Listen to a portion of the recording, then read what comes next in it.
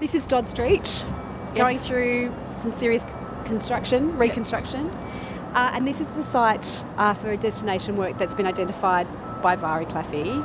And I'm really interested to know why Dodd Street, why not another location? Was that a call through the design team? Was it Vari? How did that come about? So just to clarify too, so Dodd Street is part of the overall project, even though it's sort of like a little bit of an attachment to the boulevard works. Dodd Street sits between two halves of the VCA campus, but it's a City of Melbourne owned road and it's been closed to through traffic for quite a long time. But this project and the need for greater public open space in South Bank has meant that we are closing it to traffic completely for the bottom 2/3. This top part will still be open to some traffic, but the rest of the space down to Grant Street will be a new park.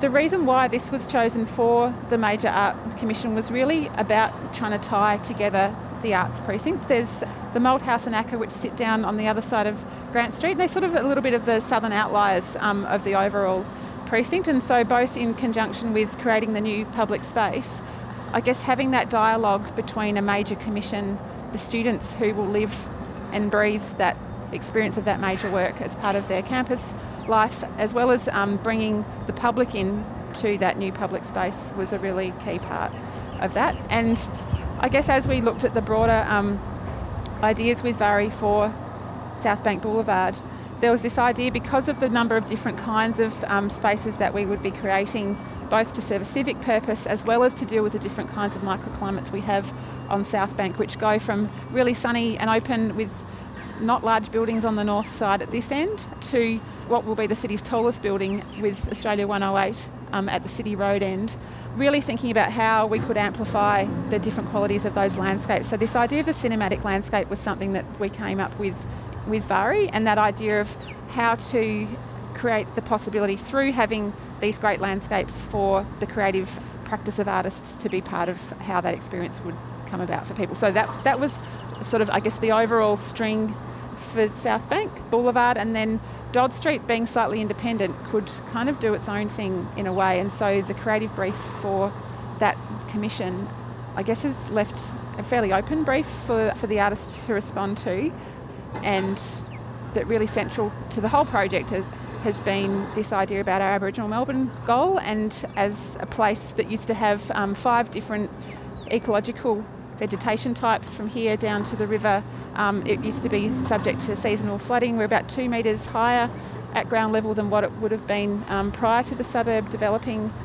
How do we, in creating a new contemporary public space for the city, create a way of people really understanding Aboriginal Melbourne? And so the brief to the artists has been about using really that as one of the fundamental drivers to generate something in Dodd Street that is of its place and of a contemporary experience of Melbourne. So thinking about time and thinking about the history, says the project lead used to talk about this being the Kakadu of the South. Yep. And that kind of idea of reinstating that ecology. Yep. Just thinking about time from this perspective of the design of that space and then the artist coming in. So how's that working? So there's a conversation, I guess, to be had about that, because the public space project has had its own deadlines that we've needed to work to. So we do have a documented design for Dodd Street, but I guess as we've been going through the process of engaging the artists and looking at those opportunities, they've had access to that concept design as something to respond to, either integrating with or working differently with that proposition. So I think as that artist is confirmed, there'll be a process of looking at how much does that design change to work with the artist's proposition. So I think it is that process of the various options of plonking a piece of artwork in a public space. What impact does that have, or how is the space? And definitely in this case, it hasn't been that we've had an artist early enough on the project to be part of generating the whole part of the design team. The whole process. So. And I suppose it was interesting thinking about Vari's creative strategy, and she talks about this work having this kind of idea of the executive. It's a really important aspect, that there's a level of integrity in the work, and this relationship about when the city influences the work and when the work actually should be what it needs to be.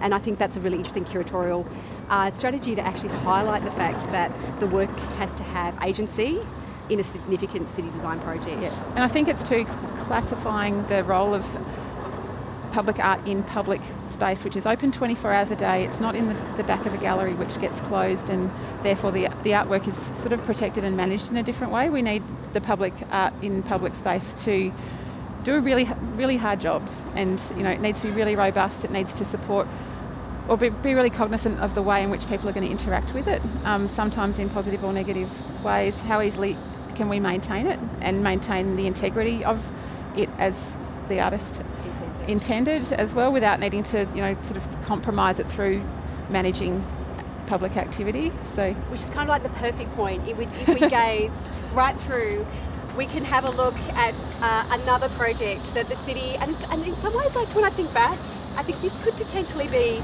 the last project that the city solely commissioned as a significant work that sat as part of a significant city project, which is Vault by Ron Robinson Swan. And you can just see it, so I think it's quite interesting, the connection of those two projects. Yes.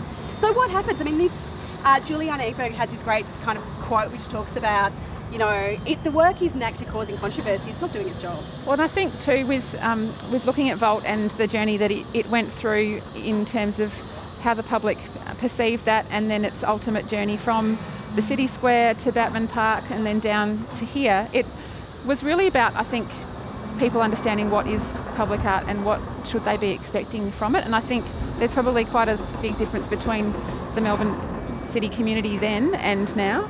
So I think people's understanding of public art is probably quite different. And so I think obviously it is the role of art to make people think differently about who they are, where they are, and whatever that provocation is, what does that mean for them personally. So yeah, that is, we do want to engage the public in that dialogue, and it doesn't mean that if people don't love it on the first day that it's wrong and it should be moved. It actually is about a lot of things actually find their place in the city, and I think Vault is thought about with quite a lot of affection by people because there is that history of people's engagement with it, and it is part of Melbourne now because of all the media and the cartoons and the other ways in which people have thought about how it's part of their lives. And architects have used it as a foundation, and that yellow is used and repeated throughout various aspects of our city. Yeah, so along Swanson Street, the yellow that's on the tram infrastructure is all a reference to Ron Robinson. So it's been an interesting process for us too to understand how do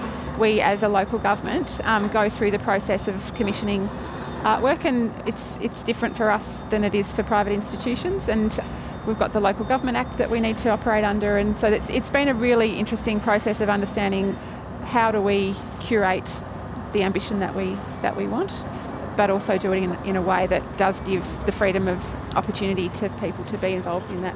When I was at Arts Melbourne, there was a lot of discussion about how you open up and make the tendering process more open and more accessible for diverse range of artists, because tenders are so arduous. And I know that's something that's still being thought about within the team, and I think there's a lot of work still to go, and I'm hoping the NAVA Code of Practice is going to help